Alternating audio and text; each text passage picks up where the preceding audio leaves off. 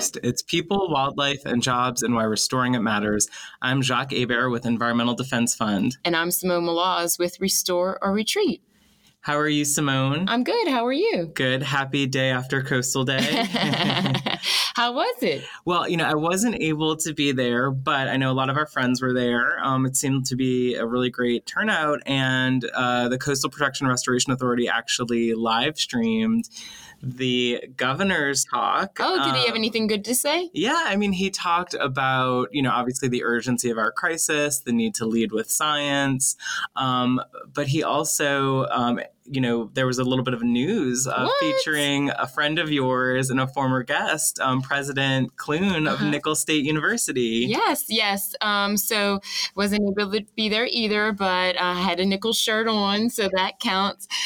This was an idea that came up actually when we were at Nichols at a meeting about a partnership between CPRA and my alma mater, Nichols State University. And so they entered into a formal partnership and they signed on the dotted line.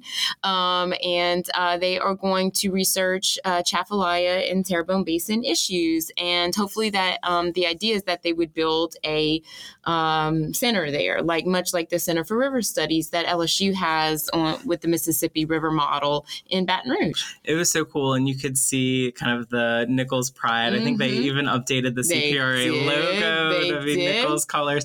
And I will say, President Clune spoke and kind of talked about the importance of the partnership and how the dynamics of the Atchafalaya and the Terrebonne Basin and closest to the coast, why it's so important that Nichols is at the forefront studying that.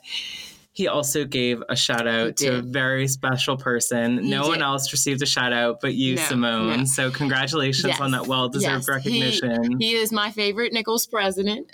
He grew up in Houma, and just, we have family there that he is personally affected and understands the issues there.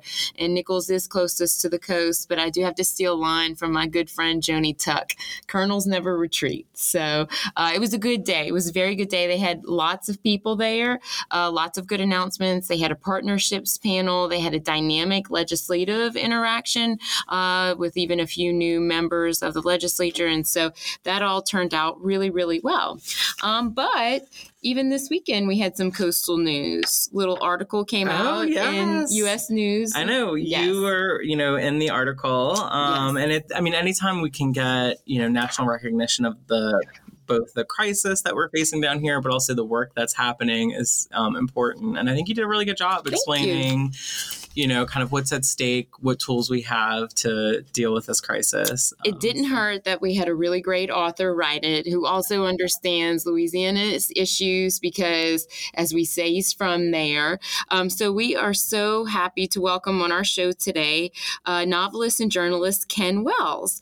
Ken grew up in my part of the world on Bayou Black, which is funny. Ken, my address growing up was Little Bayou Black. That was actually in my address, which of course is deep in South Louisiana's Cajun country. So he has a really rich background being from Louisiana, but he has an amazing journalism career that took him all the way from the Houma Courier to the Miami Herald, to the Wall Street Journal, and Condé Nast. And so he's got a couple of things that we want to talk to him about right now, including that article. Yeah, so much to talk about, just looking at your bio. Gumbo. Well, we love to talk about food on this show, Ken. And I have a lot of questions. I'm so excited for this guest. But Yes. So welcome to the show, Ken.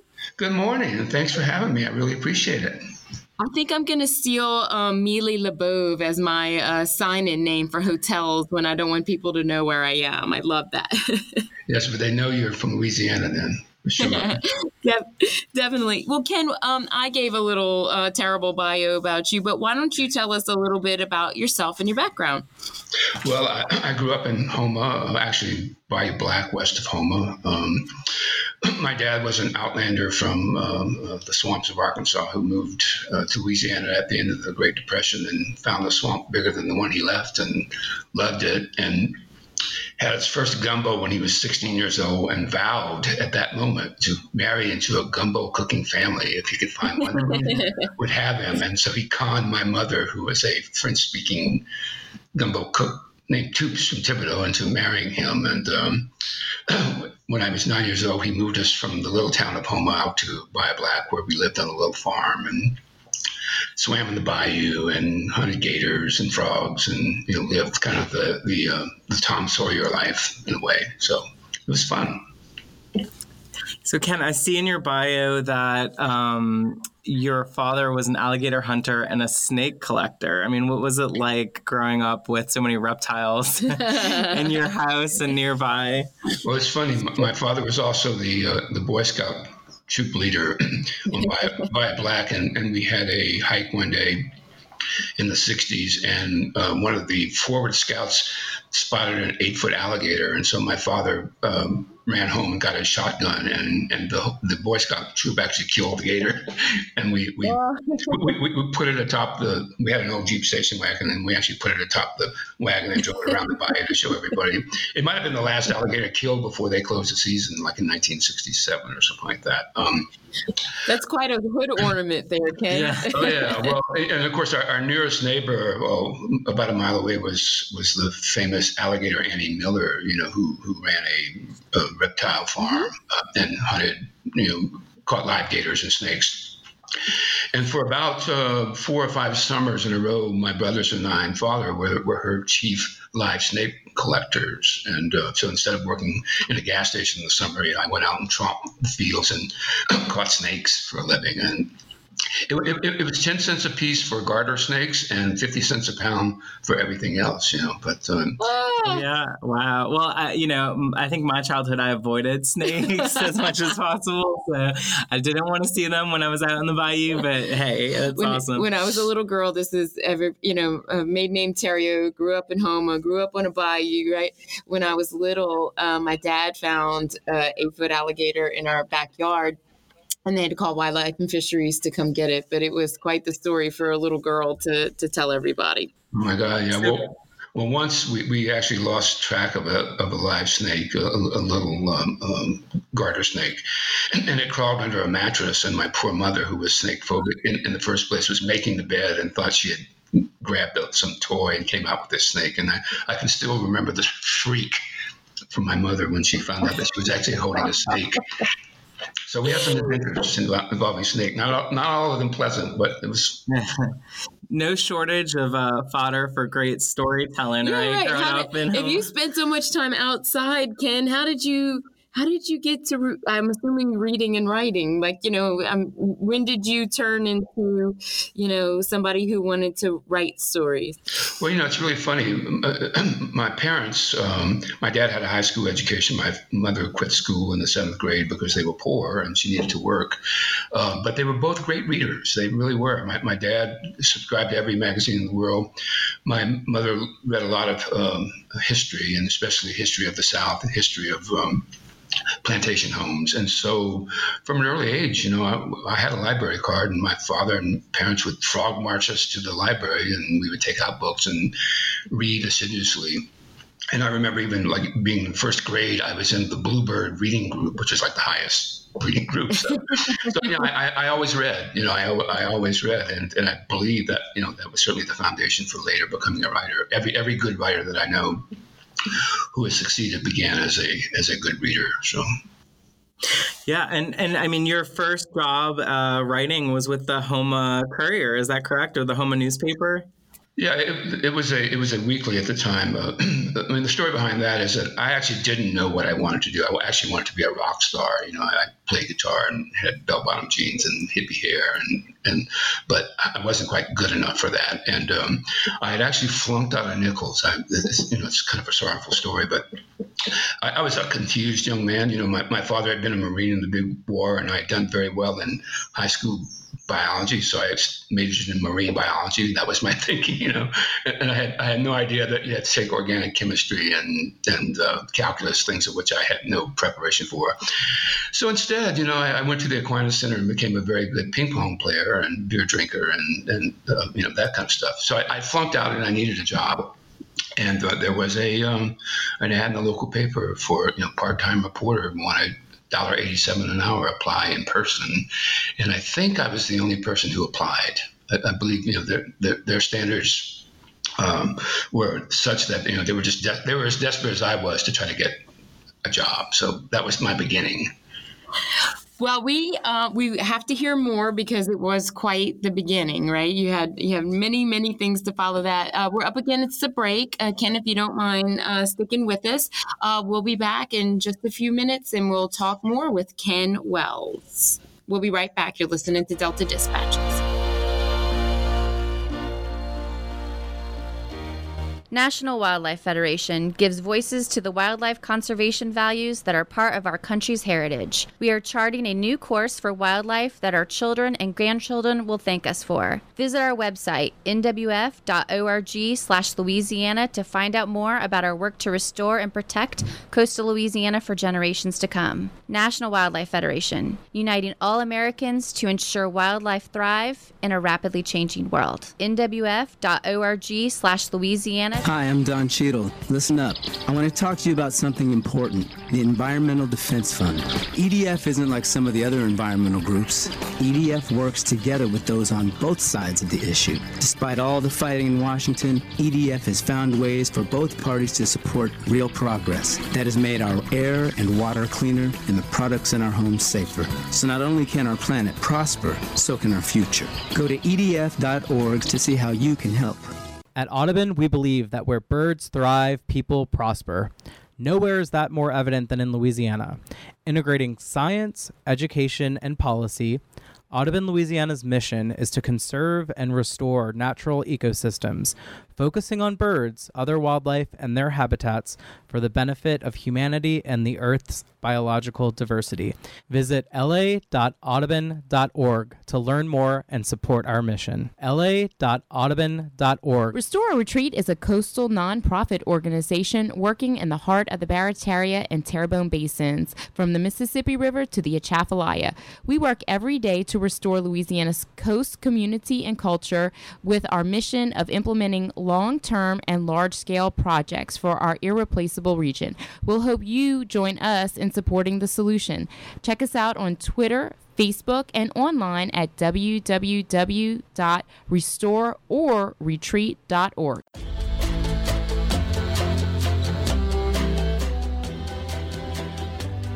Hello, you are listening to Delta Dispatches. We're discussing Louisiana's coast, its people, wildlife, and jobs, and why restoring it matters. I'm Jacques Hebert with Environmental Defense Fund. And I'm Simone Malaz with Restore a Retreat. We're talking to author Ken Wells and fellow Nichols alum, Ken Wells. Welcome back to the show, Ken.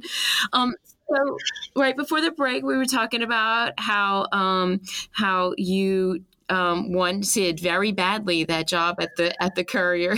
You knew exactly what you wanted to do, and no, I'm just kidding. But tell us how your career just took off from there and your adventures from there, because you've been all over the U.S. and all over the world, right? Writing. So tell us from the Courier, how did your life go?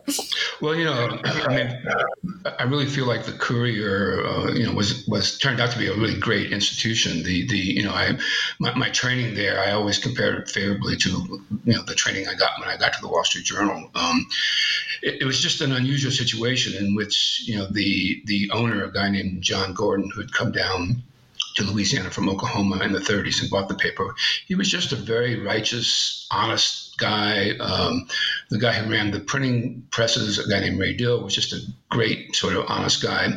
And they really believed in this kind of aggressive community journalism. Our job was really to sort of watch the public purse and how politicians were spending, the people's money. And Louisiana, that's always a good idea, So I felt like I got really good training we covered a lot of really interesting stories, and, in small town journalism, there's nowhere to hide. It's one thing when I worked for the Wall Street Journal and you wrote a story about a CEO someplace. I mean, you never saw that person again. But if you wrote a story about the sheriff in Terrebonne Parish, you went down to the commercial cafe, and there he was, having his gumbo next to your table and glaring at you because he didn't like the story you wrote. So it was an interesting time, I have to say. So can I ask you, obviously, we're in a different time in the media landscape, and, unfortunately, local papers are not quite, there where they were before. They're just not present. They don't have the resources. I mean, why are, papers like the Houma Courier or other, local community newspapers so important? Well, it's a great tragedy. Essentially, let's just be honest and say that the internet has pretty much killed off community journalism and a lot of, metro paper journalism, because, the ad revenues that used to be there are no longer there. News got commodified by Google and, turned into commodity. And we have not yet figured out a good way to finance high quality journalism again. I mean, there are a few players like the Wall Street Journal, Bloomberg, the New York Times, all, by the way, supported by billionaires, who are still in the game and doing, high quality stuff. But it's very hard. I went to work for the Miami Herald out of journalism school in Missouri. And when I got there in 1978, it had 750,000 circulation, 1 million on the weekend, and a really beautiful Sunday magazine.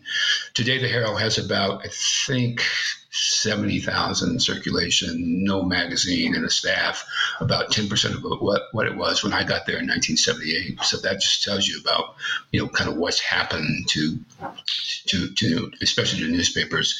And it is tragic because, we really do need an aggressive, honest press to keep eye on things. And I think there's just so much stuff that's not being covered that needs to be covered. And, there's just not the economic support that there used to be to do these things, unfortunately. Yeah. So, Ken, I remember these stories. I think I heard it once at when we were at Nichols, maybe even, and then maybe at a Chamber of Commerce banquet. But you were the front page editor, right, for the Wall Street Journal. Is that correct? Yeah, I was a front page editor. I was not the front page editor, but we had a staff. We'll call you. We like to give promotions around here. Yeah, that's fine. Yeah, no, I often ran the page when the page one editor was not there. So yes. So you told a story, if I remember correctly, about the period after the Wall Street Journal and the title. And I always thought that was really fascinating because my dad still subscribed and had stacks of Wall Street Journals in his office always. And it was something that I had noticed. But can you tell that story now, Ken? Well, yeah, they did a redesign of the paper and decided to lose the period because they had figured out that it would save them something like $60,000 a year in ink cost just by removing the period. So, that was the kind of things that people were always trying to do to save money and to sort of, redivert that money to where it should be spent, which is, on the news product. So, but, that was back in the days when, when papers like the Journal had a ton of money. When I worked there for 24 years and a great deal of that time as a feature writer, and I can never remember being denied a trip. If you need to go to Alaska on short notice and the fare was $6,000, that's what you did. There was they never questioned. We always believed that the best stories are done on the location. And I was once in Alaska, coming back from reporting a very serious oil and gas story, up on the North Slope, and was in the bar in the Anchorage airport, and these crazy guys in March, in the middle of a snowstorm, came in with golfing clothes on. And I said, well, where are you going? They said, well, we're going to a golf tournament in Kodiak Island, Alaska. And I said, a golf tournament in March? And he said, yeah, it's one hole par 100 up the side of a bear-infested mountain.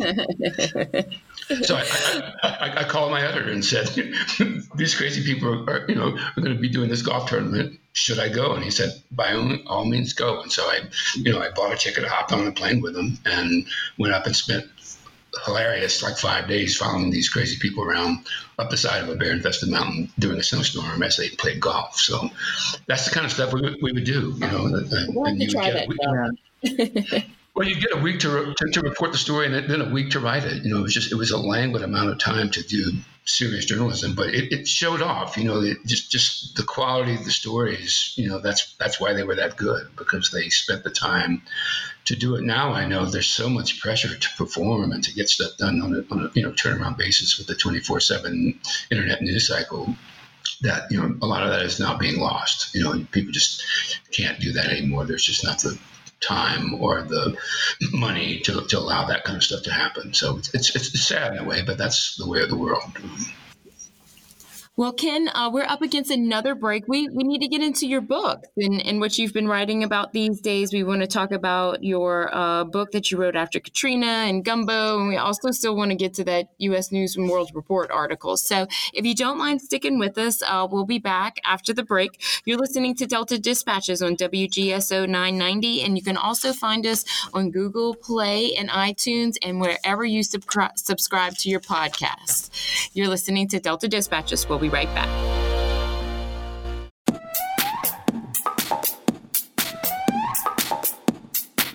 You're on the ASPN network. Coastal news for the pelagic-minded.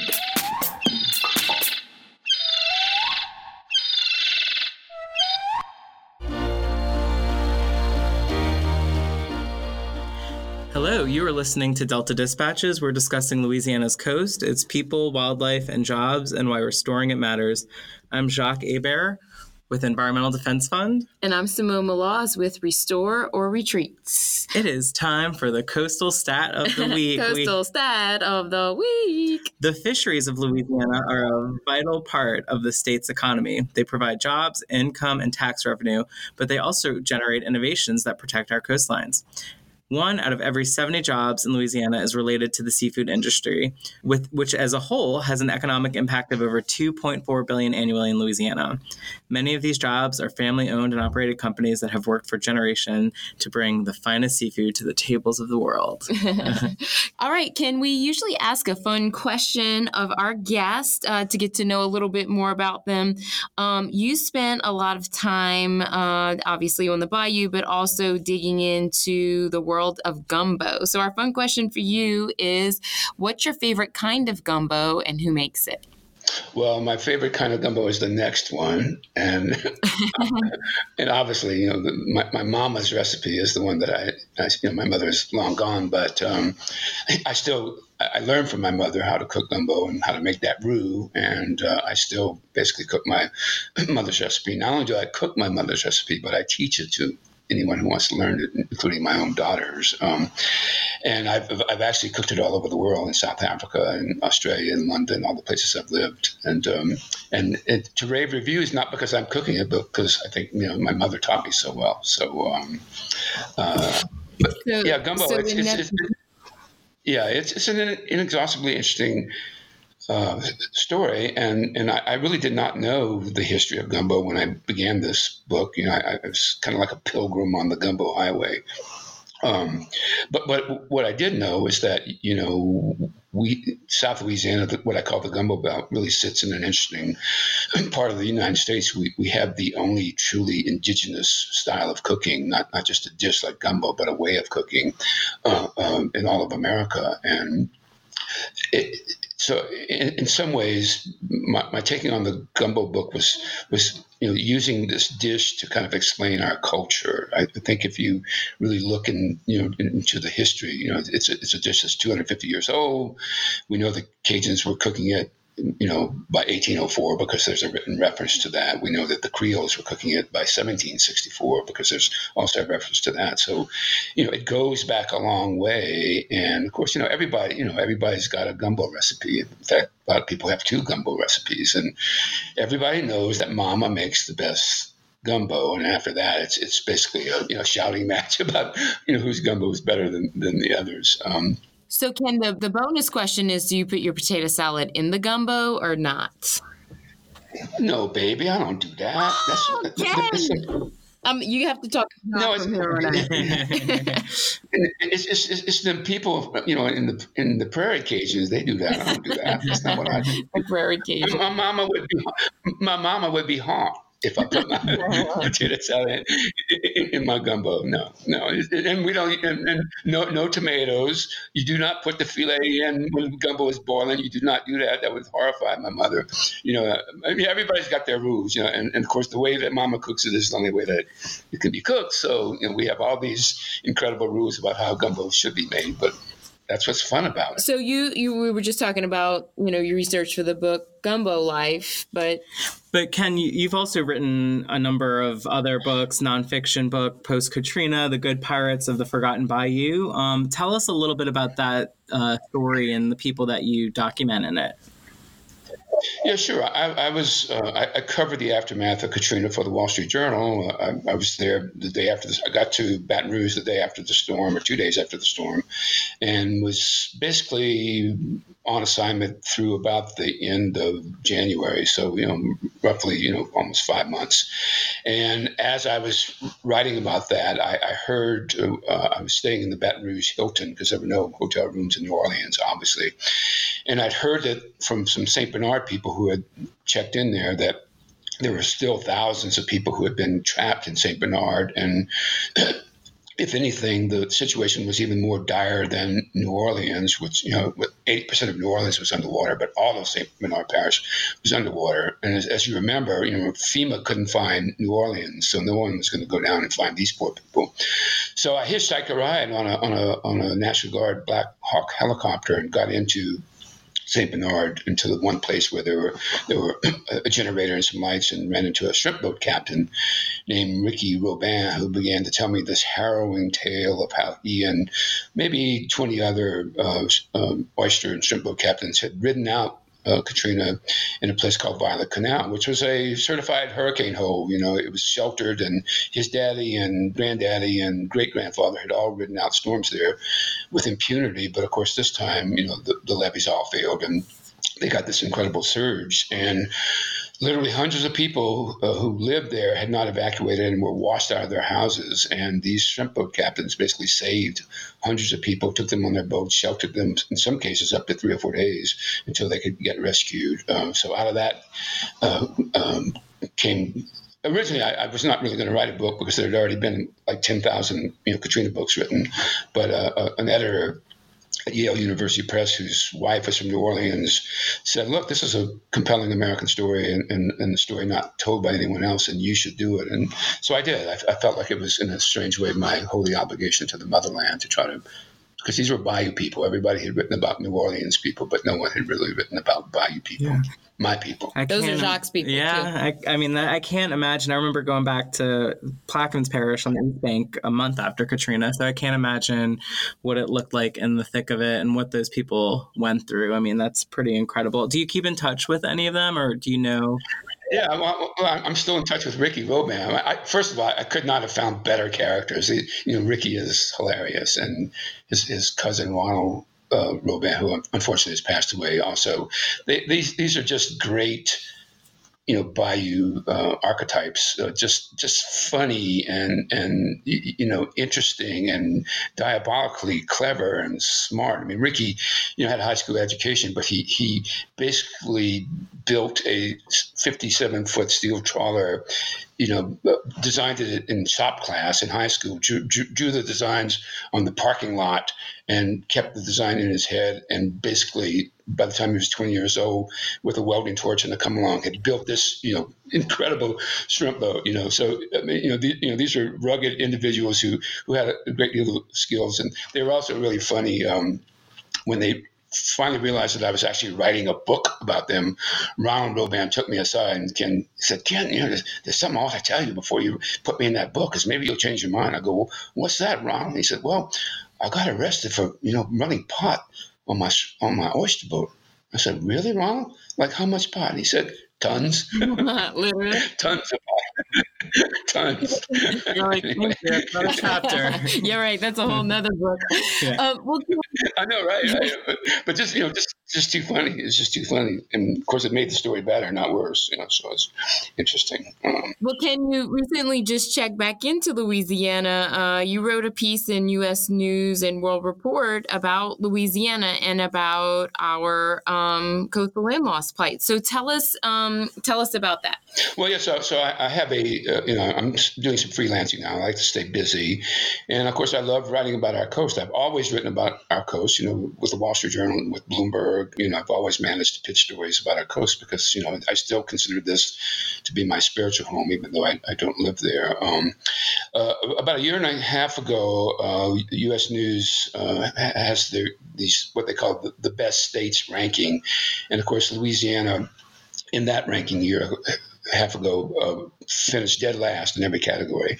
And so the editor called me up. An editor called me up and said, he had been to Louisiana with me and understood that, metrics are not everything. And so he asked me to write a spirited defense of the motherland, which I did. And my point is that, in Italy, for example, the trains don't want to run on time and they have corruption in government, but it's still a beautiful place to go and visit. And, it has a lovely, interesting culture, and they love food. And, well, that's us. I mean, that's, true, we don't have the best school systems, and, we've had problems with political corruption, but it's a beautiful place to live. And, we have a great, spirit, joie de vivre. The cooking is unparalleled, the food, the music, the people.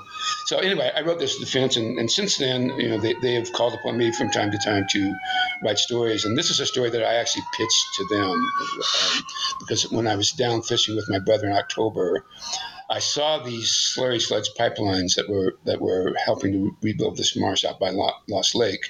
And at first I didn't know what it was. I knew what it was, but I wasn't quite sure what the project was. So when I got back and I looked it up, it sort of reminded me that, look, there are people working really hard to try to combat, subsidence. And so I just decided that there could be a good story on the state of our reclamation efforts. And so decided to pitch this, and they liked it.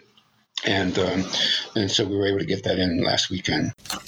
Well, I think I'm a little biased, but I certainly appreciate the way that you wrote it. Even the title, Nurturing Nature, I think it was positive. I think it was not, it didn't, not address land loss and the crisis that we're facing, but you definitely took a little more positive outlook on it. But really, we need to get that information out to as many readers as possible. And you did it in a really, really, really great way. Well, we appreciate a lot of people were actually startled that we're making progress, because I think what happens is that so much bad news gets out, and we need to be writing about the things that are bad and our continuing problems. But to me, it's just like sort of the climate change story. Relentlessly bad news all the time discourages people. So you have to write stories that say, look, there are credible people doing credible things, to save the system, and let's be realistic about it. We're still continuing to lose marsh, but there is a great and concerted effort, and we finally have some money to do this. And so I think that it's a worthy continuing story that I kind of plan to keep my eye on. So. Well, thank you so much for, doing that reporting, for helping to get the word out. And you certainly couldn't have found a better expert on coastal issues in Louisiana than Simone Maloz. Ken, it's just like my Cajun name, I think. No one can. Yeah. So, Ken, where can folks find out more information about you and your writing? Well, I have a website, www.bayoubro.com, BAYOUBRO.com. And basically, it has information about all my books. I've written 5 novels of the Louisiana bayous, and Gumbo Life is my third work of narrative nonfiction. The first was The Good Pirates of the Forgotten Bayou. Then I wrote a beer book back in 2005 called Travels with Do you notice the pattern here with Ken, with the Katrina part aside? He researches very interesting topics. He also travels a lot to do it. So we're on beer. Yeah. So it's a good combination. We're on to you, Ken Wells. We're on to you. Well, we are out of time. We would love to have you back on the show to check in. You certainly have so much to talk about, and we love talking about culture and your perspective on that. So thank you for being with us today, Ken. We'll have you back on the show soon. Anytime. Thanks so much. I really appreciate it. Thank you so much. Bye. And we'll be right back after the break.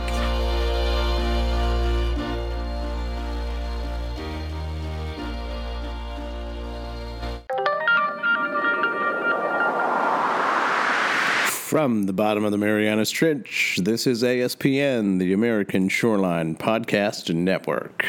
News for the pelagic-minded.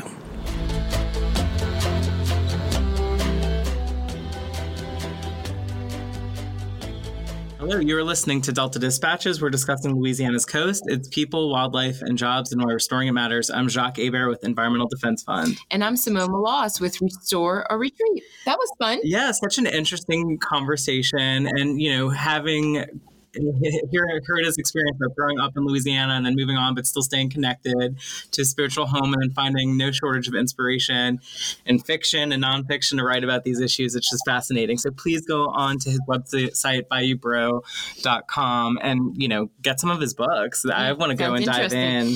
But I'm so excited to welcome our next guest, John Price, Regional Director of Operations with Providence Hotels and the Old Number 77 Hotel and Chandlery here in New Orleans. For those of you who may not know, John and the Old 77 have been doing a special promotion in support of coastal restoration here in Louisiana, and we're so grateful for, one, their recognition of this issue, and they're working so hard to get the word out about what we need to do to protect and restore our coast, but also their willingness to actually donate to our organizations and support the work we do. So, John, from all of us, thank you so much, and welcome to Delta Dispatches. Well, thank you very much. It's a pleasure. Glad to be here. So tell us a little bit about your background. You're based in New Orleans? I am. I'm based here. I've been working with this property here at the Old Number 77 Hotel in Chandlery for about 5 years. My sort of deep love affair with the region goes back almost a decade now. So very, very happy to be here and very happy to be working in an environment that allows us to explore opportunities to support things that we really believe in. So it's been really good marriage.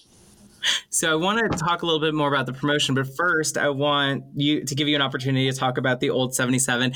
I will say some of our colleagues that visit from DC and are in for work, let's call them frequent flyers. Yeah. Okay, one of those is Victoria, who works for me too. So they refuse to say anywhere but the Old 77. So as a result, and because of Compère Lapine, I've had some time there. But tell us about the property and sure. So it's been a really interesting project. The building was actually built between 1852 and 1854 and served as a warehouse for tobacco and coffee and servicing the port.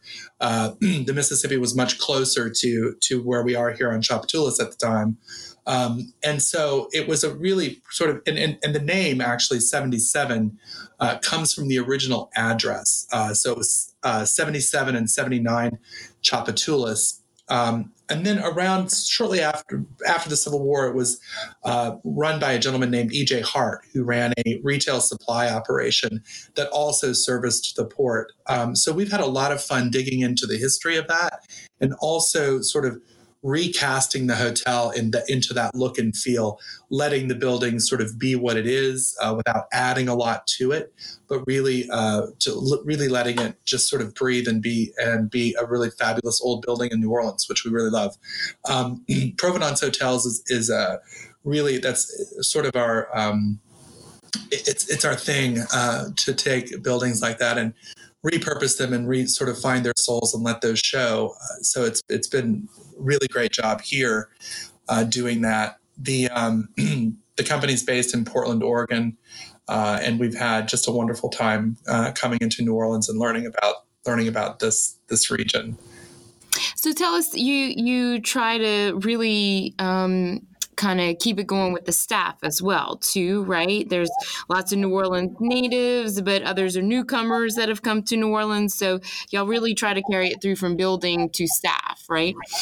Yeah. I think, as much as you can do to a building, when you're redesigning it or renovating it or restoring it, ultimately, what makes a hotel experience is really the people that a guest can encounter.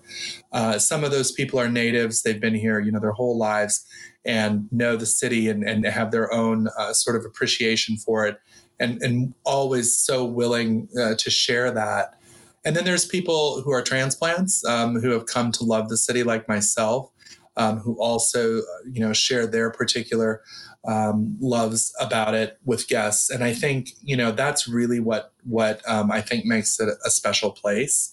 And then, of course, it does no harm that we sit next to one of the best restaurants in the city, Compère le Pain, with Nina Compton as executive chef, just doing a bang-up job, just some of the best food in town. So, I mean, it's just been it's a really great opportunity for a guest to come to New Orleans and really get a sense of it really from the outset of their visit. And folks may know Nina from shows like Top Chef. She's always on shows like that. So that's great. That's a very good point about the people that make up a hotel as well. So tell us about this little thing that you got going on with the Restore Mississippi River Delta. Yeah. So, as with many good ideas in New Orleans, it was born over a cocktail. We were last year, when we celebrated the tricentennial in 2018, we had developed a promotion called NOLA 300. And the tagline was celebrating 3 centuries of magic. And we found that it was just incredibly popular. We booked probably around 1,600 room nights, which is a fair amount for basically what was a summer promotion at the time. And so we brought in a whole lot of people to the city who had never been here before, and really got amazing feedback. It was a really good promotion. I think it was 25% off or something like that of regular pricing. And it was some of those people really for the first time visiting, and just the feedback was great. So fast forward to 2019, and we're sort of wondering, well, now what do we do? We can't really, it seems kind of silly to do a NOLA 301, right? It didn't ring so quite right. So something happened where somebody somewhere in the course of the conversation brought up the coast, and the subject of the conversation became, 300 years, but how many more will we be here for, and how much longer will a city like New Orleans and so many other communities on the Gulf be able to survive the environment the way it is right now? And then it all just falls together, as sometimes I think that happens when you're sitting with people who are truly engaged and talking about things. It just within 5 minutes, we had the entire promotion sort of out in our head. So we called it 300 More, with a suggestion that we would like to be here for 300 more years. And it's very simple. It's a 20% off our regular rates, and then 5% we donate to coastal restoration. And I thought it's cool. I like the idea of it. I had no idea, but actually I just checked the stats as of this morning, and we've actually, having been live with this promotion for about 5 weeks, we have booked 500 room nights. And it's just, I never thought it would be quite like that. So this will be by far one of the most widest reaching efforts we've ever done. Now, obviously, we like selling the room nights. That's what we're here for. But that's 500 people who have the opportunity to learn a little bit something more about all the effort that goes into restoring the coast. So every time you book that reservation, you're given a link both to our booking engine where you actually book your reservation for a hotel, but you're also taken to Restore the Mississippi Delta website, which, I'm sure people are really excited about checking that out. This will be, as I said, the one of the biggest and best things we've done in terms of a promotion. But when I think about the number of eyeballs on that, website and learning a little bit more all the time, I think it's just fantastic. And I think that comes out of a genuine interest of travelers today really want to engage with where they are in a very authentic way. So there's many, many things to do in New Orleans. There's everything from Bourbon Street to cemeteries, and we all know the drill. But I'm thrilled to see that people are taking a deeper interest in location and making an effort to help.